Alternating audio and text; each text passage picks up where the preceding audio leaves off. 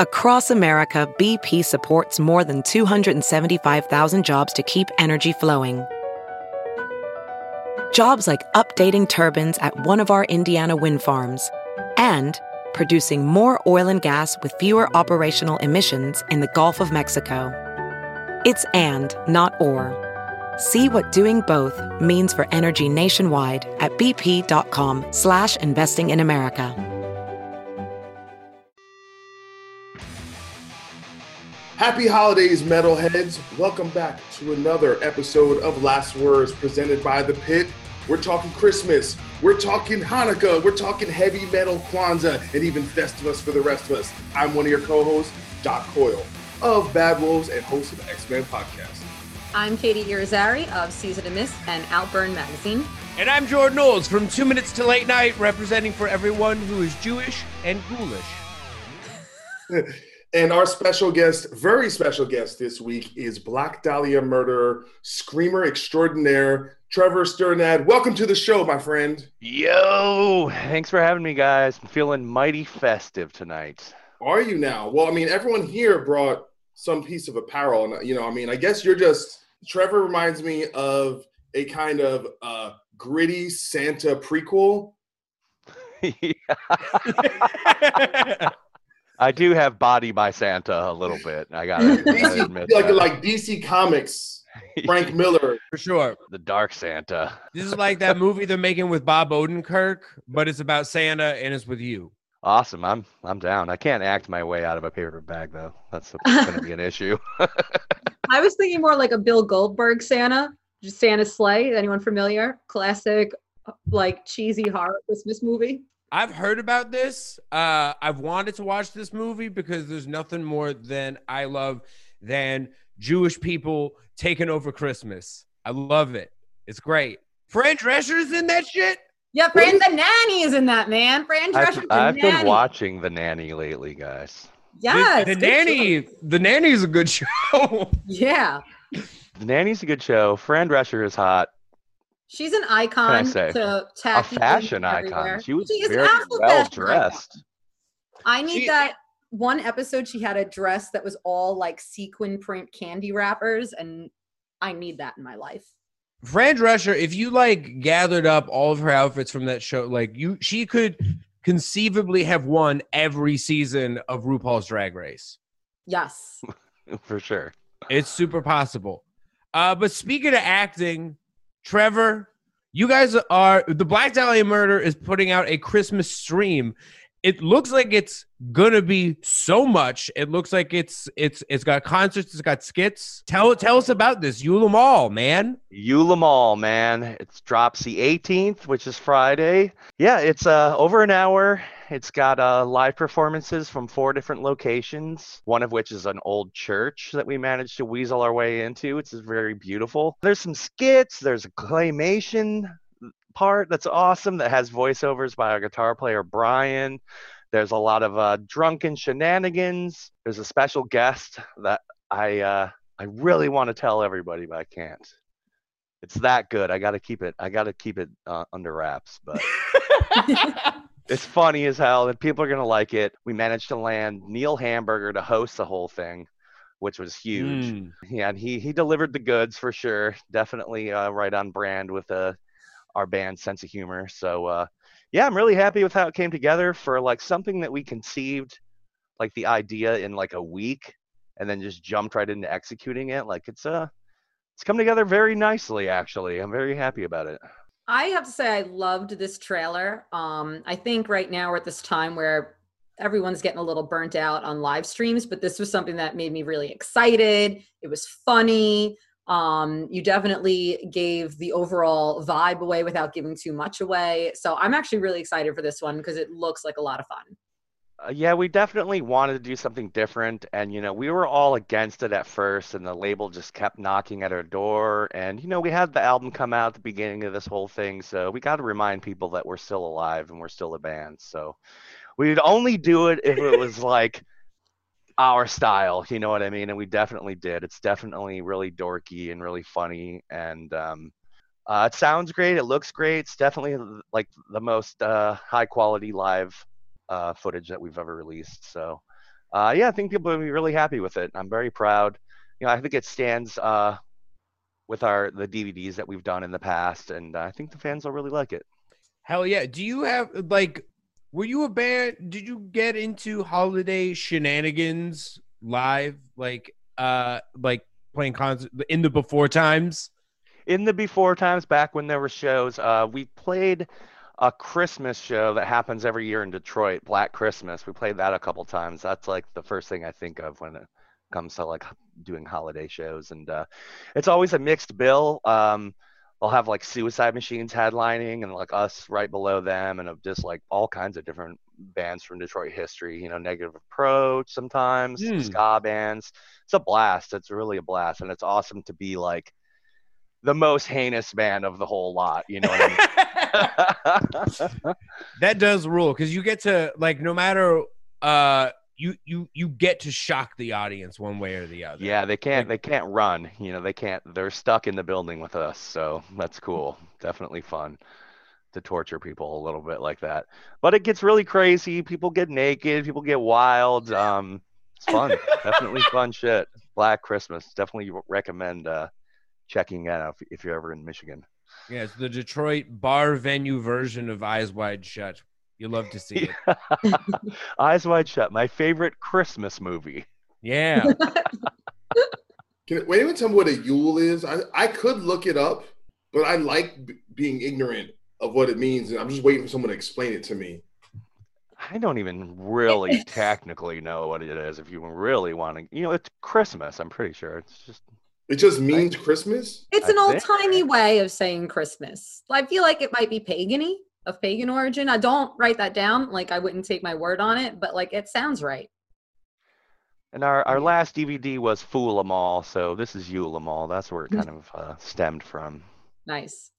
I was inspired kind of what Trevor was saying about these Christmas time shows. Every Time I Die has a pretty famous Christmas show they do every year that gets bigger every year. They keep adding days and massive bands doing reunions and stuff. And Chimera, one of my old favorite bands, used to do a Chimera Christmas every year. Dillinger did their last shows, or I think right after Christmas, I believe, a couple of years back. So it's always a time of the year I think about shows. There's always just cool shows. People are back from wherever they come from, home, and it's a really reuniting time. It's something I'm definitely going to miss. But I guess you guys are kind of filling in the blanks for a little bit for stuff that we can't do in person, unfortunately. Yeah, I hope so. It didn't seem like a ton of bands were coming down the pipes for the Christmas stream, thankfully. E-Tids is going to be awesome. Theirs is the next day, Saturday. I'd love to play one of their shows too. That show looks awesome, and it's always a really cool lineup, and they have like hip hop artists and just all kinds of stuff. It looks awesome. Wrestling. Yeah. See, that's killer, man. What a spectacle. So I imagine their stream is going to be hilarious. Of course, those guys are very quick-witted fellows. They're smart. They're sharp. Yeah, real sharp. You got to keep your eye on those kids. Yeah. Well, I'm excited to see, because there are a bunch of streams this weekend, but they all seem, based on the trailers, just very different vibes. You guys very clearly have your own thing. Like, you put your own thought into it. Like E-Tids looks like the Eric Andre show.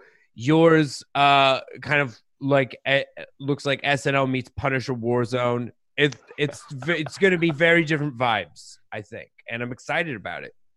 All right, folks, this week it's our Christmas episode, so we are obligated by these hats that we are wearing to talk about some Christmas music. Everyone's got a very strong opinion about Christmas music. Most people would assume that everyone on this show hates Christmas music. I think that our audience is going to think that. Today, we're going to discuss one way or the other what we think is the most metal Christmas album that exists. That's what the discussion is. Trevor, do you want to kick us off? Do you have Yeah, I got a good one for you guys. It's the Tales from the Crypt Christmas record that the Crypt Keeper sings all the Yeah. songs. Yes. Oh my God.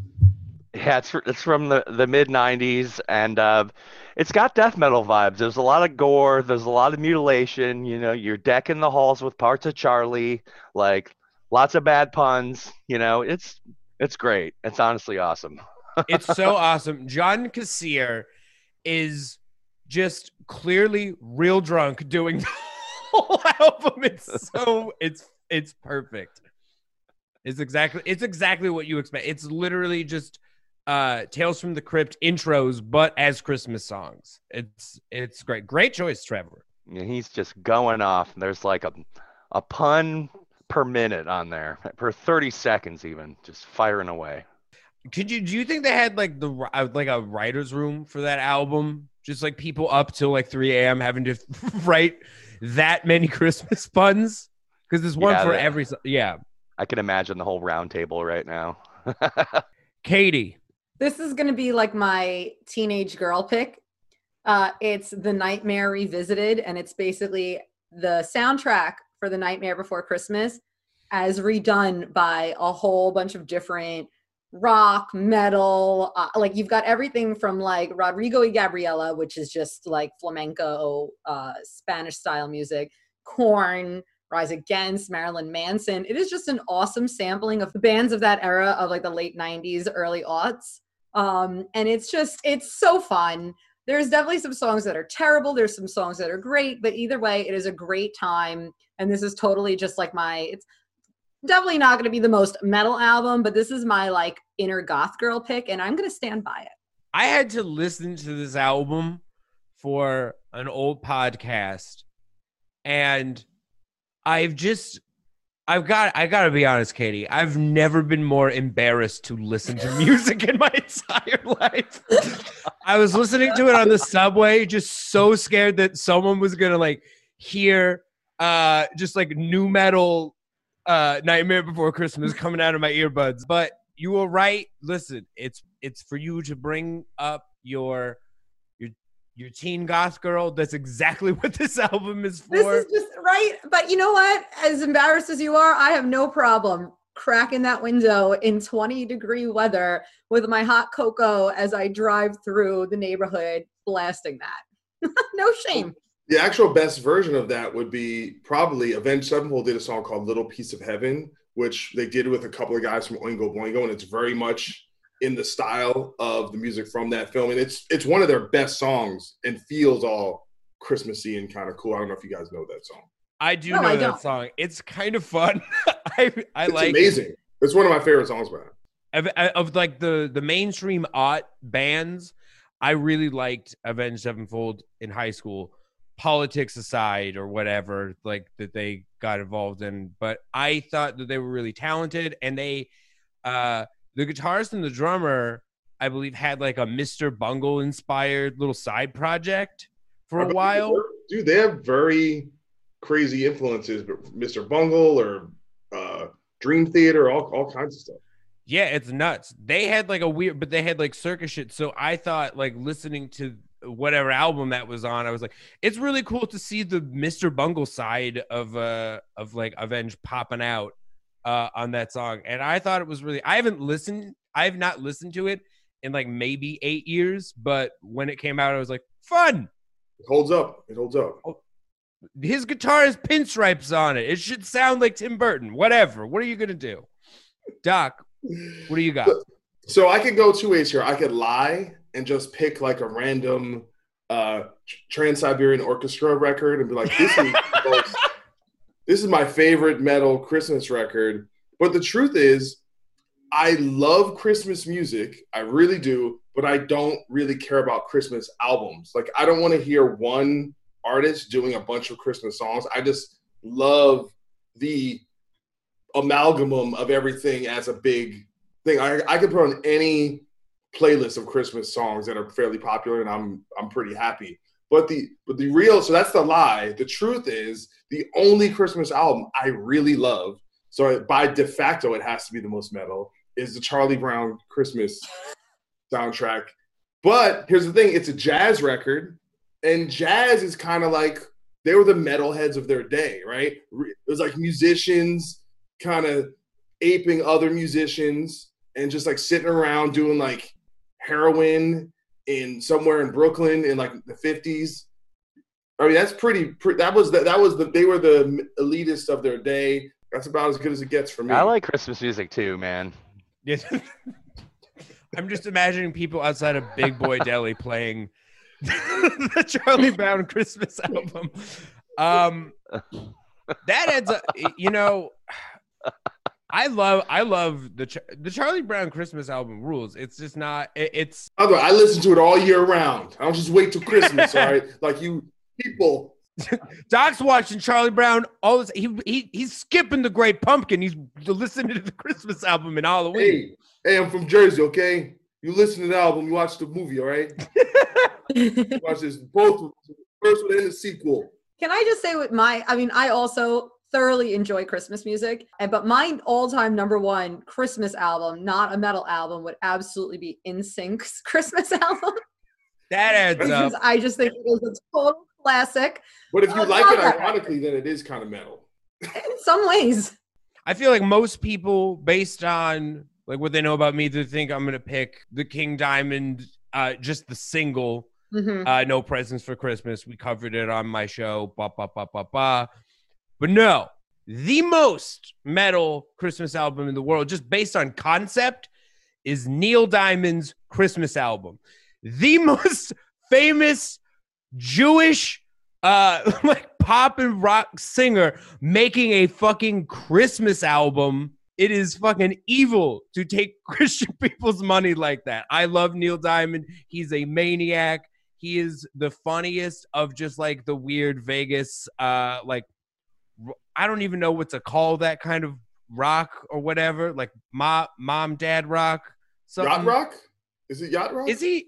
I don't know if he's yacht rock. Trevor would know. The casino circuit. You Casino only rock. play at like casinos. Listen, And shit. a lot of casinos on boats, bro. Yacht rock is like Toto and Hall & Oates, and that's not the same thing. Crooners, I guess. I don't. Granddad rock. A balladeer.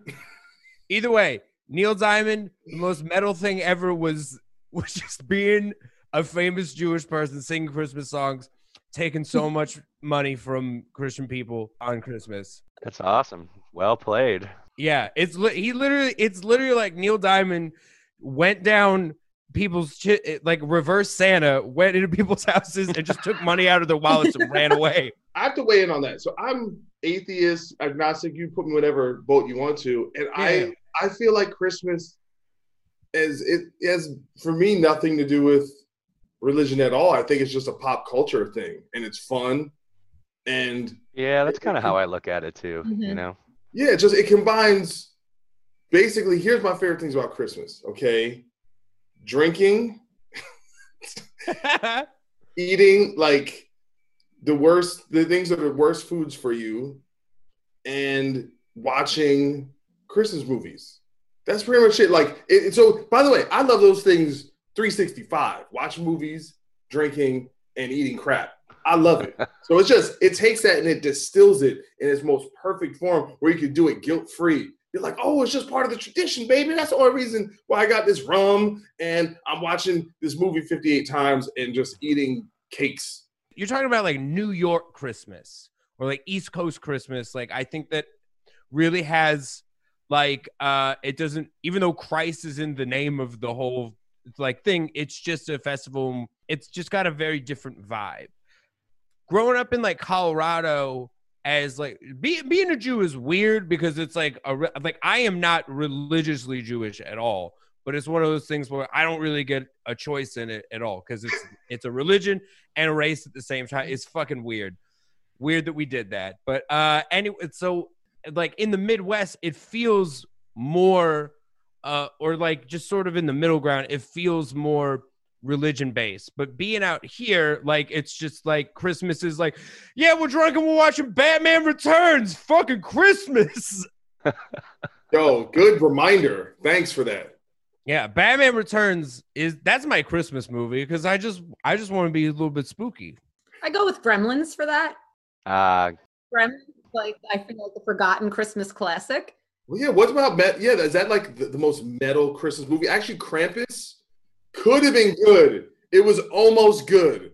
They made it really cheesy with like, I don't know, it could have been amazing. It was like a I'm with you, 5 Doc. when it should have been an 8. But the monster itself, the Krampus monster, a good movie is still out there.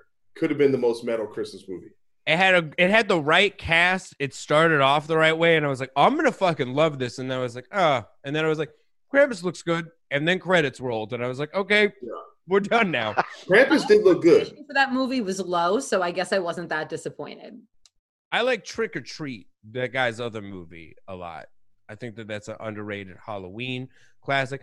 Anyway, whatever. We're done with Halloween. Trevor, how are you? What are your thoughts on Christmas? Do you have a good time? I like Christmas. I don't really have anything festive going on here. Like, I kind of blew my Christmas load in Detroit when I was there with the band doing the Eula Mall thing. But I like Christmas. I like Christmas music. I don't really put it on myself necessarily, but when I encounter it, I'm down.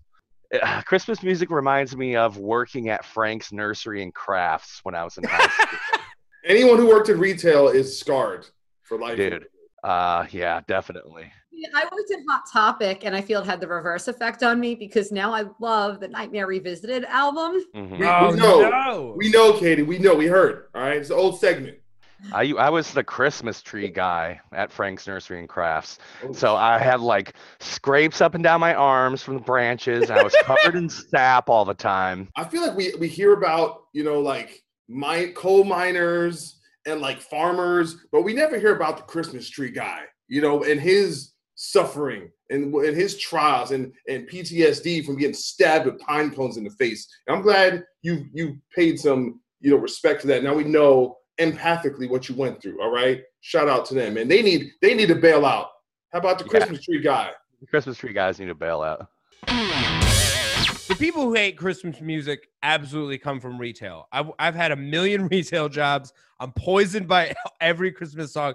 That's why the only Christmas music I can enjoy is Neil Diamond singing it, because I'm like, yeah, you're a little thief. I love this crime.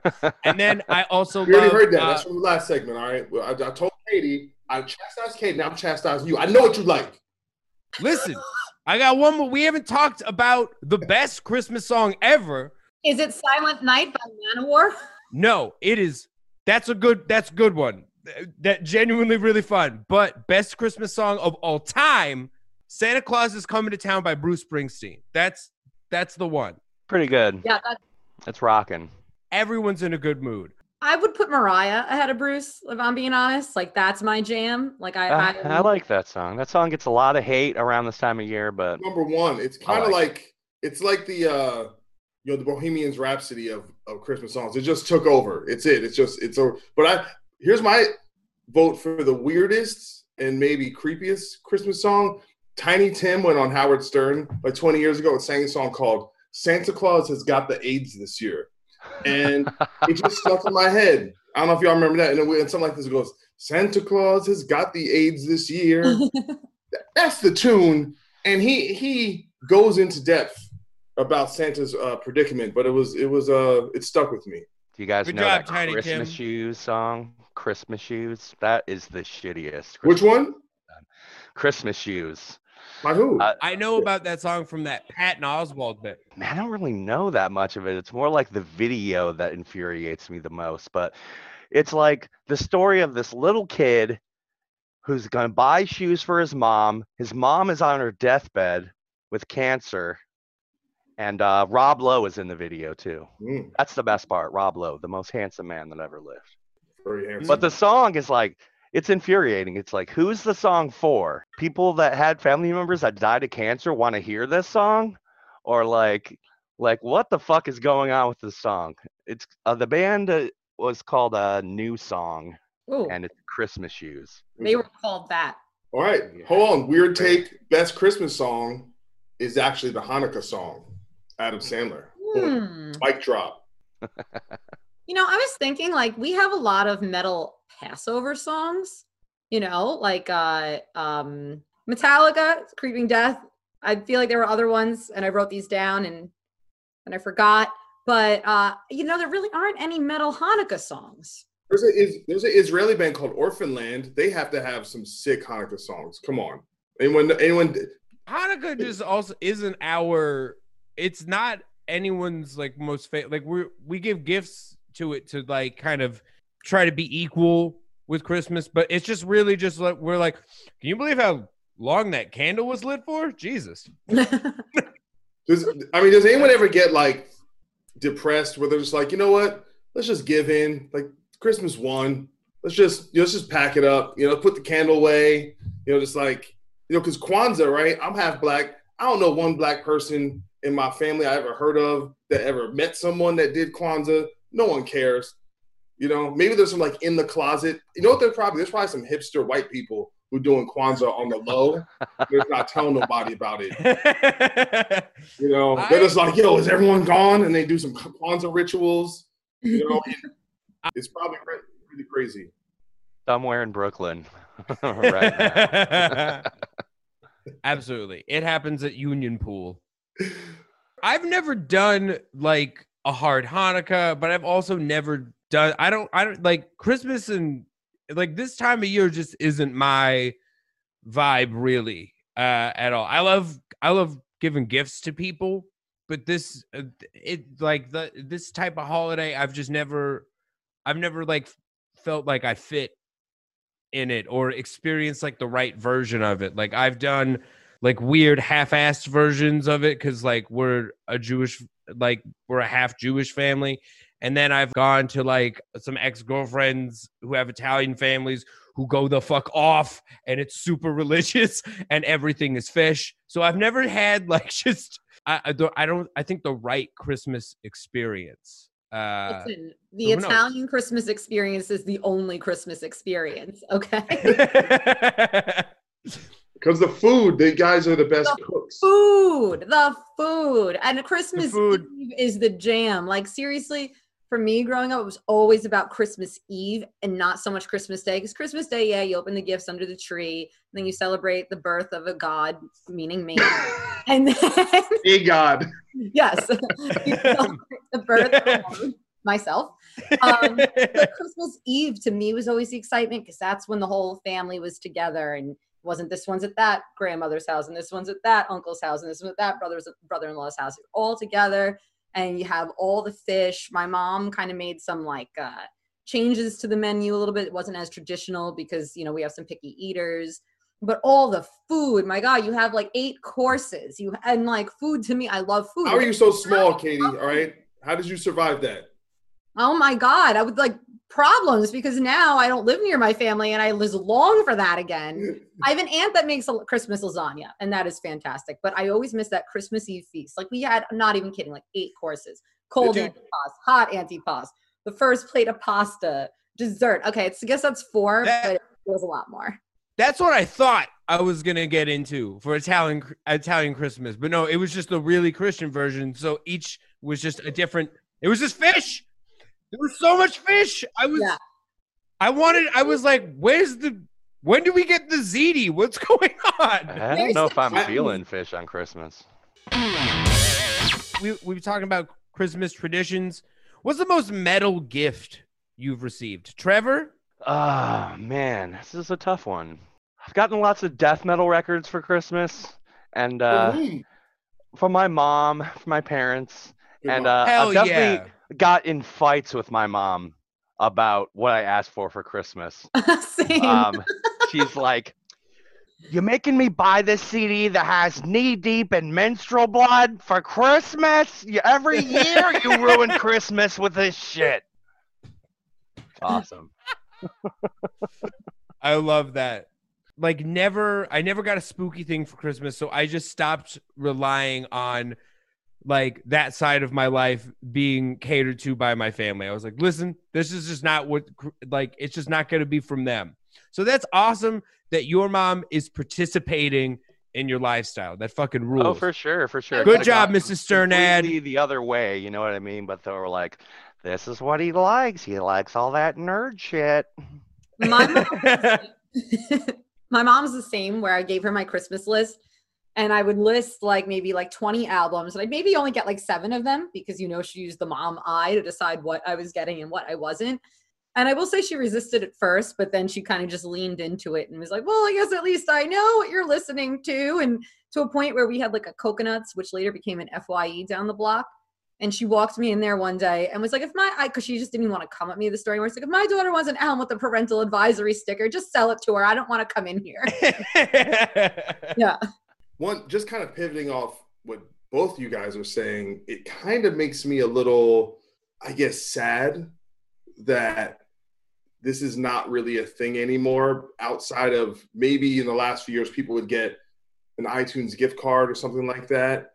I think there's something about getting a physical piece of music for Christmas that Christmas is so autobiographical in terms of you want something, you yearn for it, you're young, you don't have money to get it, and then you're gifted it to you, and then it becomes something you remember fondly. And because music was something that was expensive and hard to get, you would listen to that album in a way that it just seemed more important, and so it just has a higher value, I think, in your life.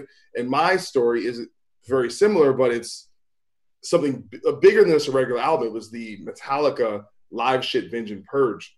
So it's 3 live albums. One is audio, 3-disc from Mexico City, and then, and at the time these were videotapes. So it was one from Seattle and one from San Diego, I believe.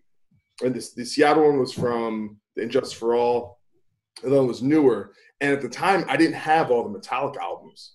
So I got to hear all these songs from the previous records recorded in this most amazing fashion. So in a way, it kind of formulated my entire relationship with the band.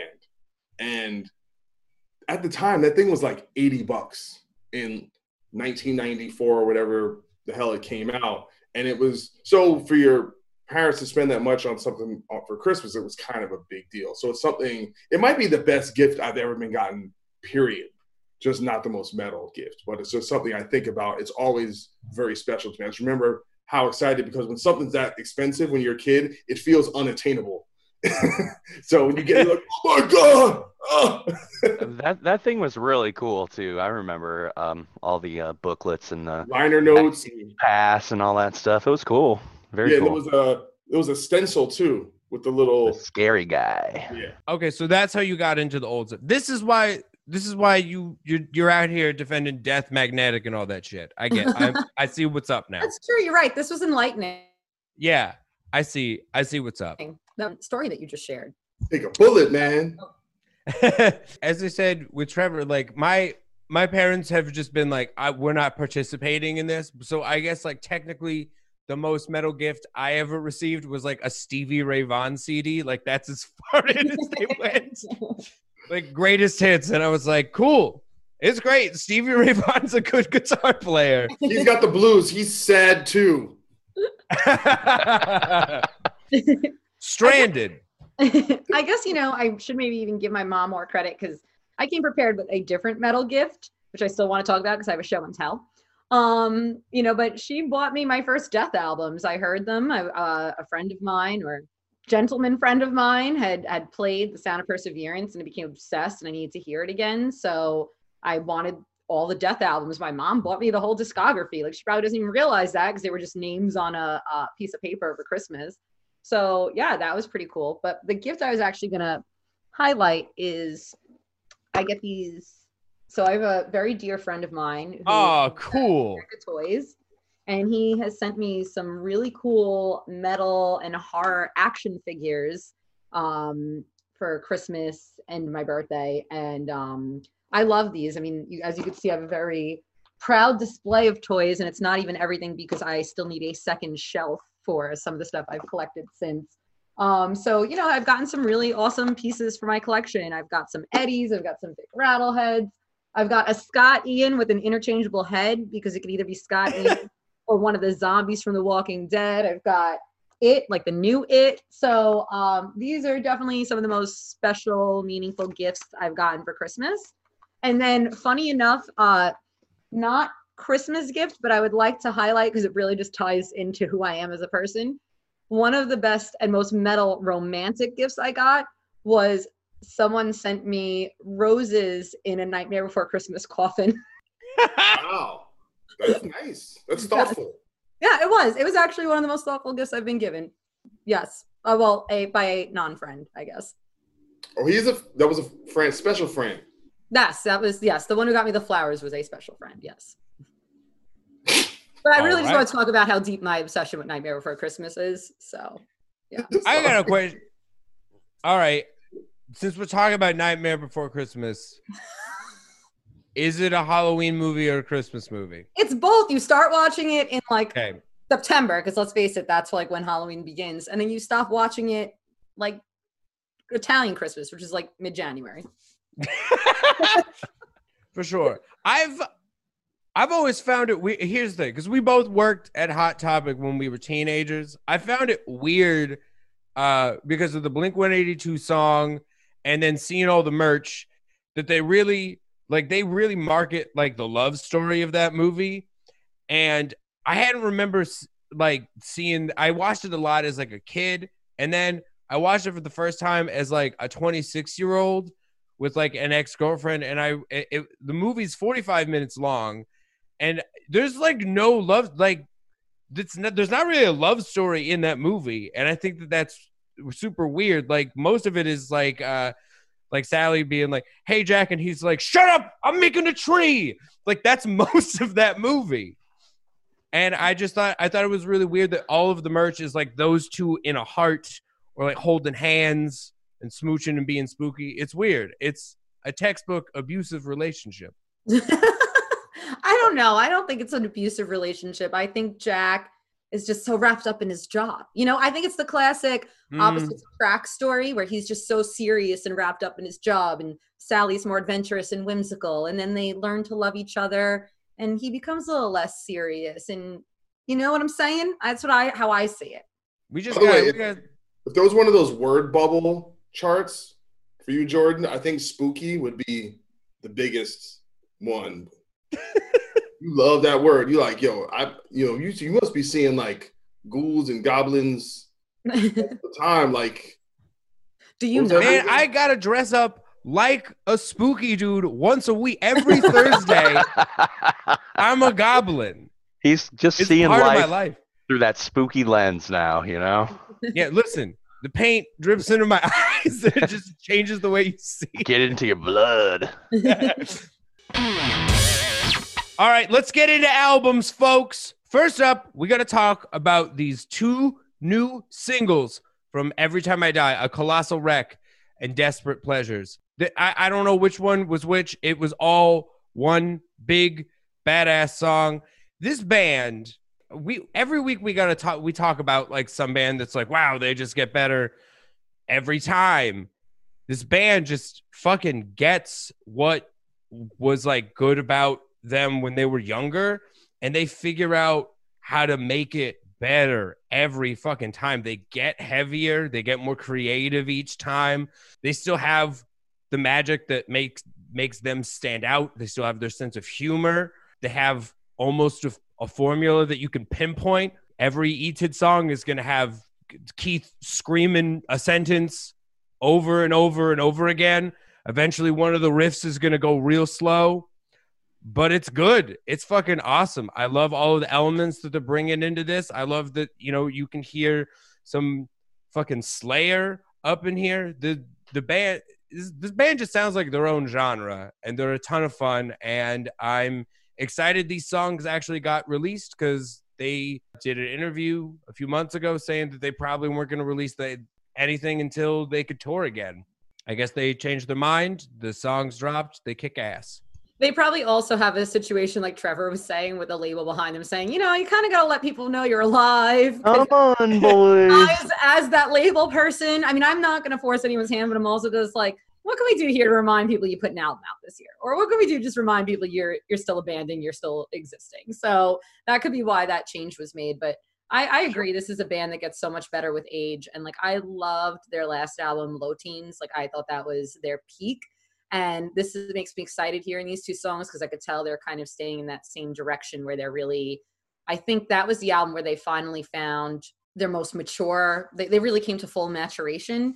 And at the same time, I think Keith Buckley, the vocalist, had gone through some real serious shit, and it unlocked this new kind of like anger and emotion in him that really translates on these records and makes them more raw. But at the same time, they're still a lot more refined in other ways. I think that's carrying over that, whatever they did with that last album, they're sticking with it, and they really work their formula out. So I love these songs. It's evident that this band is stronger than ever. And I cannot wait to hear what they do next. Yeah, I love these songs.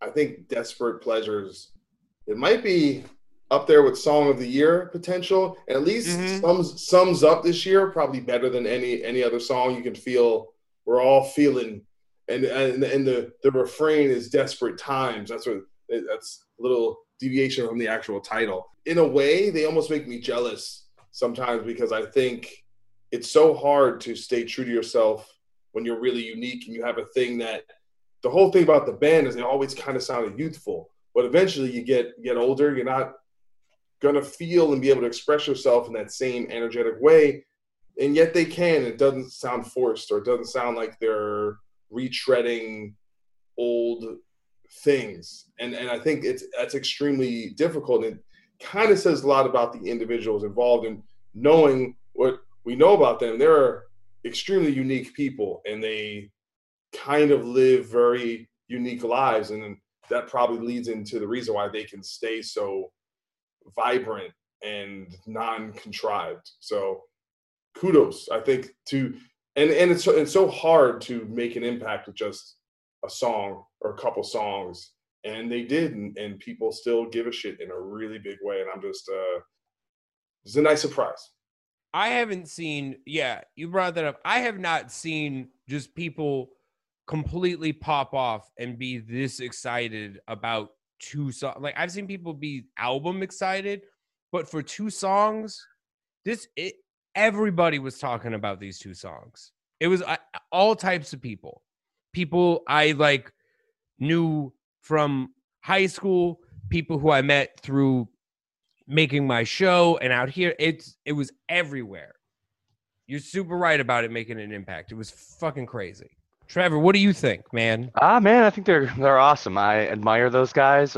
We toured together in long time ago, 2004, when we were just babies. Yeah, I remember seeing them with Buried Alive, and they just had a demo tape out. And yeah, man, they've just been killing it this entire time. They've been able to keep it fresh, like you were saying, Doc, but also kind of like stay grounded in their initial statement, you know what I mean? And I love the comedic aspect. Keith is like a very silver-tongued kind of guy, and that definitely comes across. And there's always this tongue-in-cheek vibe, and they're hilarious and a lot of fun, and write great songs. And yeah, I'm not surprised they're still here and still doing great. They've been like BDM, they've been able to survive the comings and goings of different trends and different sounds, and they're just kind of like got their own thing. They're off in their own world, and it's awesome. Well, it's so interesting you said you saw them with Buried Alive, because I met Andy when he was doing merch. He was roadieing for Buried Alive in like 1998. That's cool, man. Andy's awesome. He's a character. You might have given me their demo too. He's like, "Oh, I have my own band. Check it out." So, one of our favorite bands, the Deftones, have released a 20th anniversary edition of the classic White Pony, and this time the second half includes a bunch of electronic-based remixes from super famous people like Mike Shinoda and Robert Smith of The Cure, and I pretty much love this. It's kind of hard to screw up an all-time classic album, I think, even for the Deftones, a band that has an entire catalog that people worship. The White Pony, for whatever reason, seems to kind of exist a little bit on a different plane. So you're already dealing with exceptional material. So that bass obviously gives you a lot of room to not screw up. And I think for the most part, every rendition was enjoyable. And I think with the remix, you have that opportunity to kind of do unexpected things where you're used to hearing the song a certain way. And then, okay, it makes a little left turn, or they'll do different chord changes. And for me, what it reminded me listening to it was kind of that mid-90s thing where it was like the Dust Brothers and the Chemical Brothers. I was listening to the Fight Club soundtrack, and they even took one song and it sounded like Aphex Twin or something. So it kind of felt like a throwback, and the album is a sense of throwback. So it kind of just brought me back to that time period. And in that time period, everyone used to do remixes right after the album came out. And I kind of like the idea of waiting a long time between doing a remix, because now you're a little less attached to it and you're more willing to hear it in a new light. So I thought it was fantastic. We'll probably keep listening to it. I've never been a huge fan of remixes to begin with. There's maybe been some exceptions to that, but few and far between. Like, for instance, I love a Nine Inch Nails remix. Sometimes I like Pucifer remixes more than I like the original, but it's a very rare occasion. And unfortunately, in this case, I didn't really like it. And I kind of went in with some, reservations to begin with, but I saw some of the names in particular. I mean, one of my favorite all-time Deftones songs is Passenger, and I saw Mike Shinoda remix that. And that's actually what I listened to first on the record, because I was excited for that. And I didn't enjoy it. So then I started from the record top to bottom. And I can't necessarily say it was bad. I think for me, it's just the context. It's when you already know a record from front to back and you already love that record and have formed a real solid relationship with that record. And then suddenly you're given something else. It could be a little jarring for me personally. And that's where I think the disconnect was. Maybe I need to give it some more chances. Probably not really eager to do that. So I'm probably not gonna. But yeah, I didn't love it. But I'm someone who typically doesn't really enjoy remixes to begin with. What do you think, Trevor? I liked it. It's not something I would listen to all the time, and I guess I would say that about electronic music overall. But yeah, I thought it was really cool. Eclectic mix of artists there. I really, really liked the Purity Ring remix. I love Purity Ring, and I thought it was cool that like she sang on it too. You know what I mean? Like not just using the old vocals, but also like adding a little twist to things. And yeah, the whole thing's got like a real ethereal vibe, I think. And it really, Deftones has that sort of like sexiness, that heroin chic kind of thing going on. And I feel like this just really ramps it up, these remixes, So it's definitely make out music, I want to say. Girls be loving the Deftones, let me tell you, You're right. The Deftones sounds heroin chic, but every member of that band looks like they're from Rocket Power. So it's very opposite, but that is exactly what it sounds like. You're right. I'm kind of more. I feel like I've always wanted to like remixes. Like Doc is. I remember exactly that era that Doc is talking about, where the Spawn remixes came out. Shit, man. Yeah, Spawn sound 100%. Mortal Kombat. Like White Zombie, their big record, Right. had a remix come out within like 6 or 8 months of the album. Fear Factory would do a remix record after every record within a pretty short amount of time. So it was common because that was going on. Nine Inch Nails also did a lot of remixes. By the way, I'm not sure the Dust Brothers and Chemical Brothers are different people. Okay, I think they just switched hats or whatever. I'm like, what's up with Dust Brothers? They double dip, got more money on top. And they just it was like, all right, ditch the lab coats, and then they rolled around in the floor. We're the Dust Brothers. But I remember that era.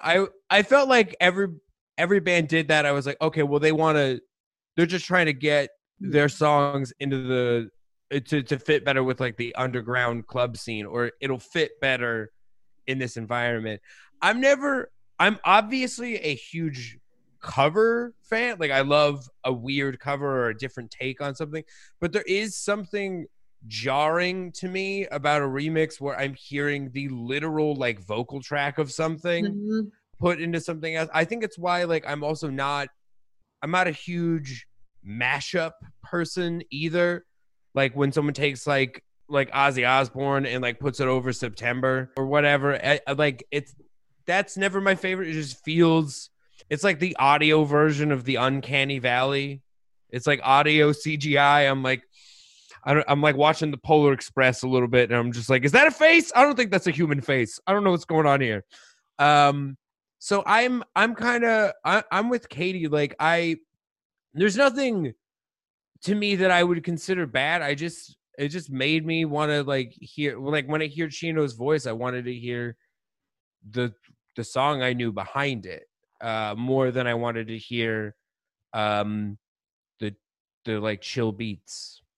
Well, I think they are uniquely, their music aesthetically is kind of built for things like this. Yeah, And if you listen to, especially because the vocal, like you said, is kind of the bedrock of what is utilized throughout, it conjures his side projects. Yeah. Crosses, which is more electronic. Team Sleep, which is a little more electronic. I think we have to kind of delineate from our expectations of liking an album and don't want it screwed with. But I love that creativity of saying, hey, let's have this vocal melody, but put it under a different chord progression, because it completely reframes a piece of music. And if the whole thing is, well, I like it the original way, but you're just used to hearing it that way. And so I just hear a lot of this. I'm like, oh, I could totally hear this in a movie or something. Like it had that, it kind of, by the nature of the sonics, it feels a bit cinematic. And I can always go back and listen to the original versions. It just kept it interesting for me. And I thought they're the exact kind of band, like you said, Trevor, like that sexy time music. It just made it a little more sexy time. Just turn that sex a little bit up. Got a little steamy. Well, that's what, like, totally. Well, I feel like that's why I said like I'm like a cover fan. Like there was, I agree with Trevor also that my favorite was Purity Ring. To hear her voice a part of it was exciting, refreshing. I feel like I kind of was more curious to hear going into a remix. I just know what the vocals are going to sound like. You know, I know that they're going to sound like the vocals from the original song, but in a cover, like I love taking an old melody and putting different chords behind it, but I kind of want to hear what like the singer's going to do with the voice. And well, I just every think, time I'm like the point I want to make is I think there's a level of creativity when you have a cover, you're using a basic framework to use that to inform the next thing. This, you kind of have to rebuild it from scratch, which I think involves a level of creativity, of subverting expectations, and the whole point is to do something different. And so I think it is a high level of difficulty, and I respect that. So the next record we have this week is Boris with Merzbow. Not really sure how to say the title here. It's just an obscure sequence of numbers and letters. And I got to tell you, I try my best on the show. I try my best. I really do. I try to give everything a fair shake. I try to listen to everything from start to finish. I try my best. I gave up. I listened to the first song, and this was another instance where I was just walking around muttering to myself, what is this? What is this? And then I was like, well, I want to give up, but you know what? Maybe not every song's like this. And then I listened to the second song and I said, oh, okay, every song's like this. And then I stopped because it was horrible. It's not music. I don't know what it is. It was one of the worst things I ever heard. I'm sorry to say that, but this was, I felt honestly like this is like some Guantanamo Bay shit. I'm sorry. Am I not allowed to say that? Did I just get us demonetized? The bottom line is this was terrible. I never want to hear it again. I don't even really want to talk about it. Guantanamo Bitch. Torture music. What do you think, Trevor? I thought it was interesting. I'm not like super big into either artist. I did buy a Merzbow CD once as a kid, thinking since it was noise, it was going to be like sort of like anal cunt or like noise made by instruments, you know what I mean? And I went back in the store and was like, this CD is just a bunch of static. And they're like, yeah, it says right on the front, you bought it. like, okay, you're right. But yeah, you know, it's interesting. It's not for everyone, obviously. Boris is the musical aspect of things. You know, there's a song in there somewhere, and then Merzbow just kind of like makes it terrifying. Does his thing over top of it, and it's definitely for cool kids that are cooler than me, I think. Or the deaf. I literally thought you guys were trolling me. I was like, I went into Steve Harvey. I was like, oh hell no! I was just like, because the first song starts out and it actually sounds a little Deftonesy. You hear the like kind of ethereal vocal and a little guitar riff and this little grooving, and then you hear some percussion, but it doesn't really sound like an instrument you heard of. It sounds like a hobo walking around one of those cups with like 1 or 2 coins in it. And then I was like, okay, I hear that. That's a thing, but it's like loud in the mix. And I'm like, there's no way they paid a motherfucker to mix this. This is some dude in the band who's mixing, who's at the board. He's like, yo, I'm gonna put the hobo cup, man. He's like, yo, it's like the cowbell, and the cowbell sketch is like, he's like, we need more hobo cup. That's really the heart of it. And then I started listening, and then that wasn't really the worst of it. These all other sounds came in, and then I started turning into like cantankerous old man. And it's a good thing I'm wearing this sweater, because I was like, what is it with these young bands that have the jingle and the jangle and the flipperty and the flopperty? And, I was just hearing weird. I was like, you got the jingle jangle man over here. You got the squiggly squaggly guy doing that, and then flippity floppity. And I was like, and like I said, there's a song underneath. And it's cool you have all that stuff, but just get someone in there to mix there, make that in the back.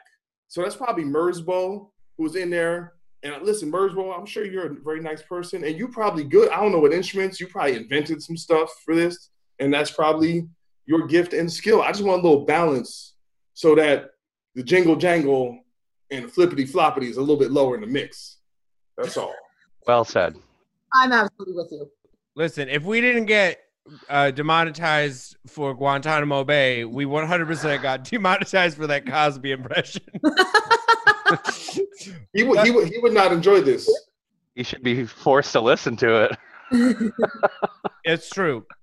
I'm the noise defender on this show. I love Boris. I've played shows with Boris. This just seemed mean, man. Like, it just seemed like me. Like, there's like 3 albums in my life that I've heard. I'm like, this seems like someone was being mean to somebody else. It feels like Merzbo was being mean to Boris.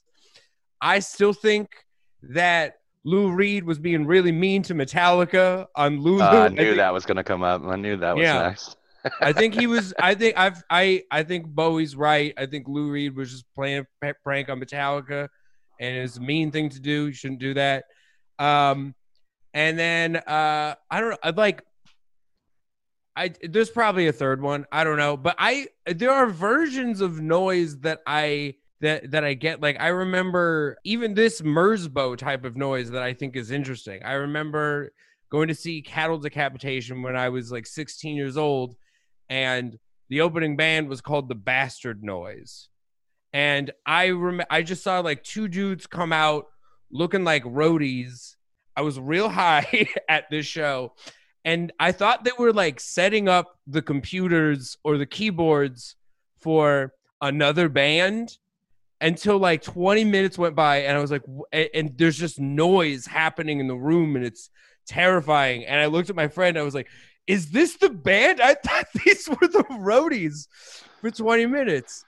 And it scared, it was genuinely, I was like, I understand this. I understand like the bit, but this was too much. It was like one noise kind of the whole time. There was the hobo cup and then one noise over music. And I was like, this just seems like a mean thing to do. It was also so fucking long, man. How long did you last? Because I had a certain point where skipping.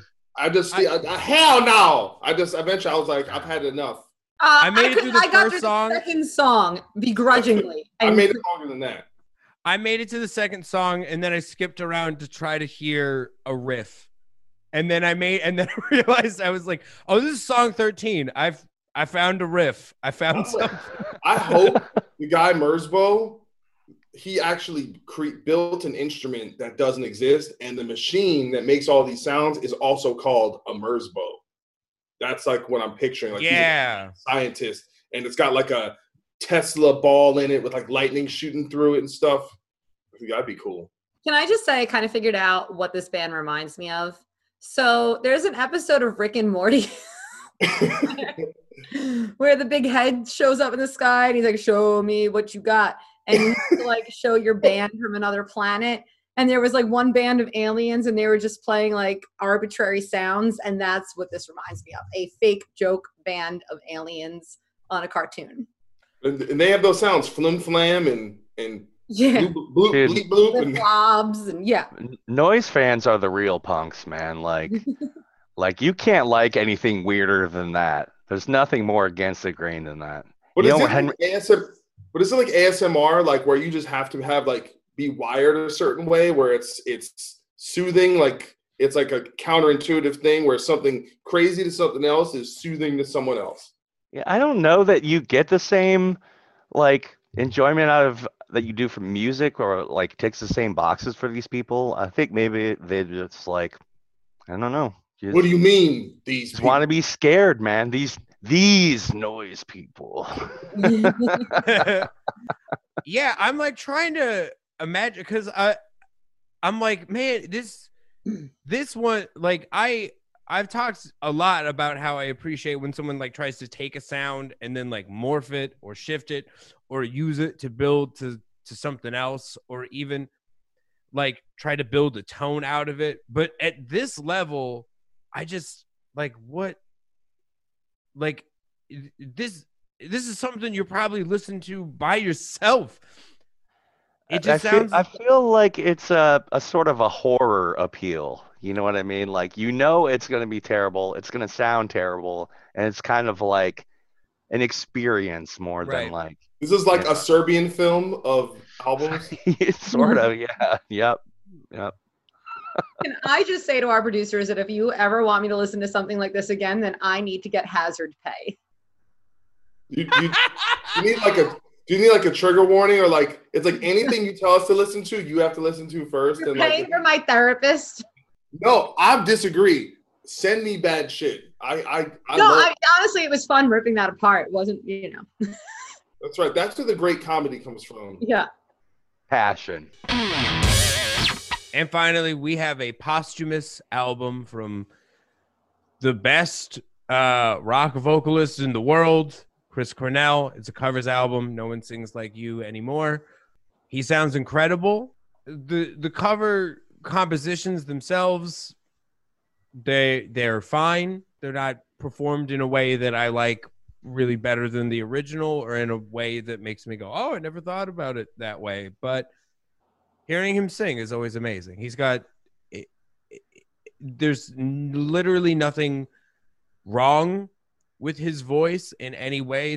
His voice is unique, but it isn't. I don't think anyone would call his voice weird. It's just perfect. He has a perfect singing voice, and I miss him. And goddamn, I did get, even though the songs themselves didn't affect me emotionally, hearing his voice did, because he's that incredible. Yeah, it was funny the way you let it off. I was almost going to pose it as a question, but maybe it's more of a rhetorical question of like, pound for pound, is there a better rock singer of that era? It's hard to compare eras, and the only other people you could even put in there to me are Mike Patton and Lane Staley. Maynard. I mean, Lane Staley, it's weird because I feel like because he died so long ago, it almost feels removed from that, where he didn't even get to fulfill his real potential or do different things. Whereas, I don't know, and you're probably right, but for some reason I think about it in those terms. But yeah, he is definitely up there. But pound for pound, Chris has got to be the best, and it's all on display. Kind of his entire range And when I thought about the album, I thought before I would always see him do these acoustic covers, and some of these we've heard in different forms before. So I was expecting the whole album to be mellow and kind of acoustic. So I was surprised when it started up with some more full rock production and some up-tempo songs. So it really wasn't until Patience hit that I feel like the album kind of hit its stride, because I really like it when it's a little more slowed down, a little more soulful. And the last song is like this big, almost gospel type. He's like soul song. He's really going for it. But I did enjoy the arrangements, even on something like Patience, where you're doing an acoustic version of an acoustic song, but it's presented in a very different way. It's much more somber, much more, I don't know. He's always able to get to this, like you said, you feel sad and you can't help it. Like you hear him and you want to cry. It's crazy. And honestly said, these situations, I get pissed off. I get more angry because I'm like, this dude was peaking. He had so much more to do.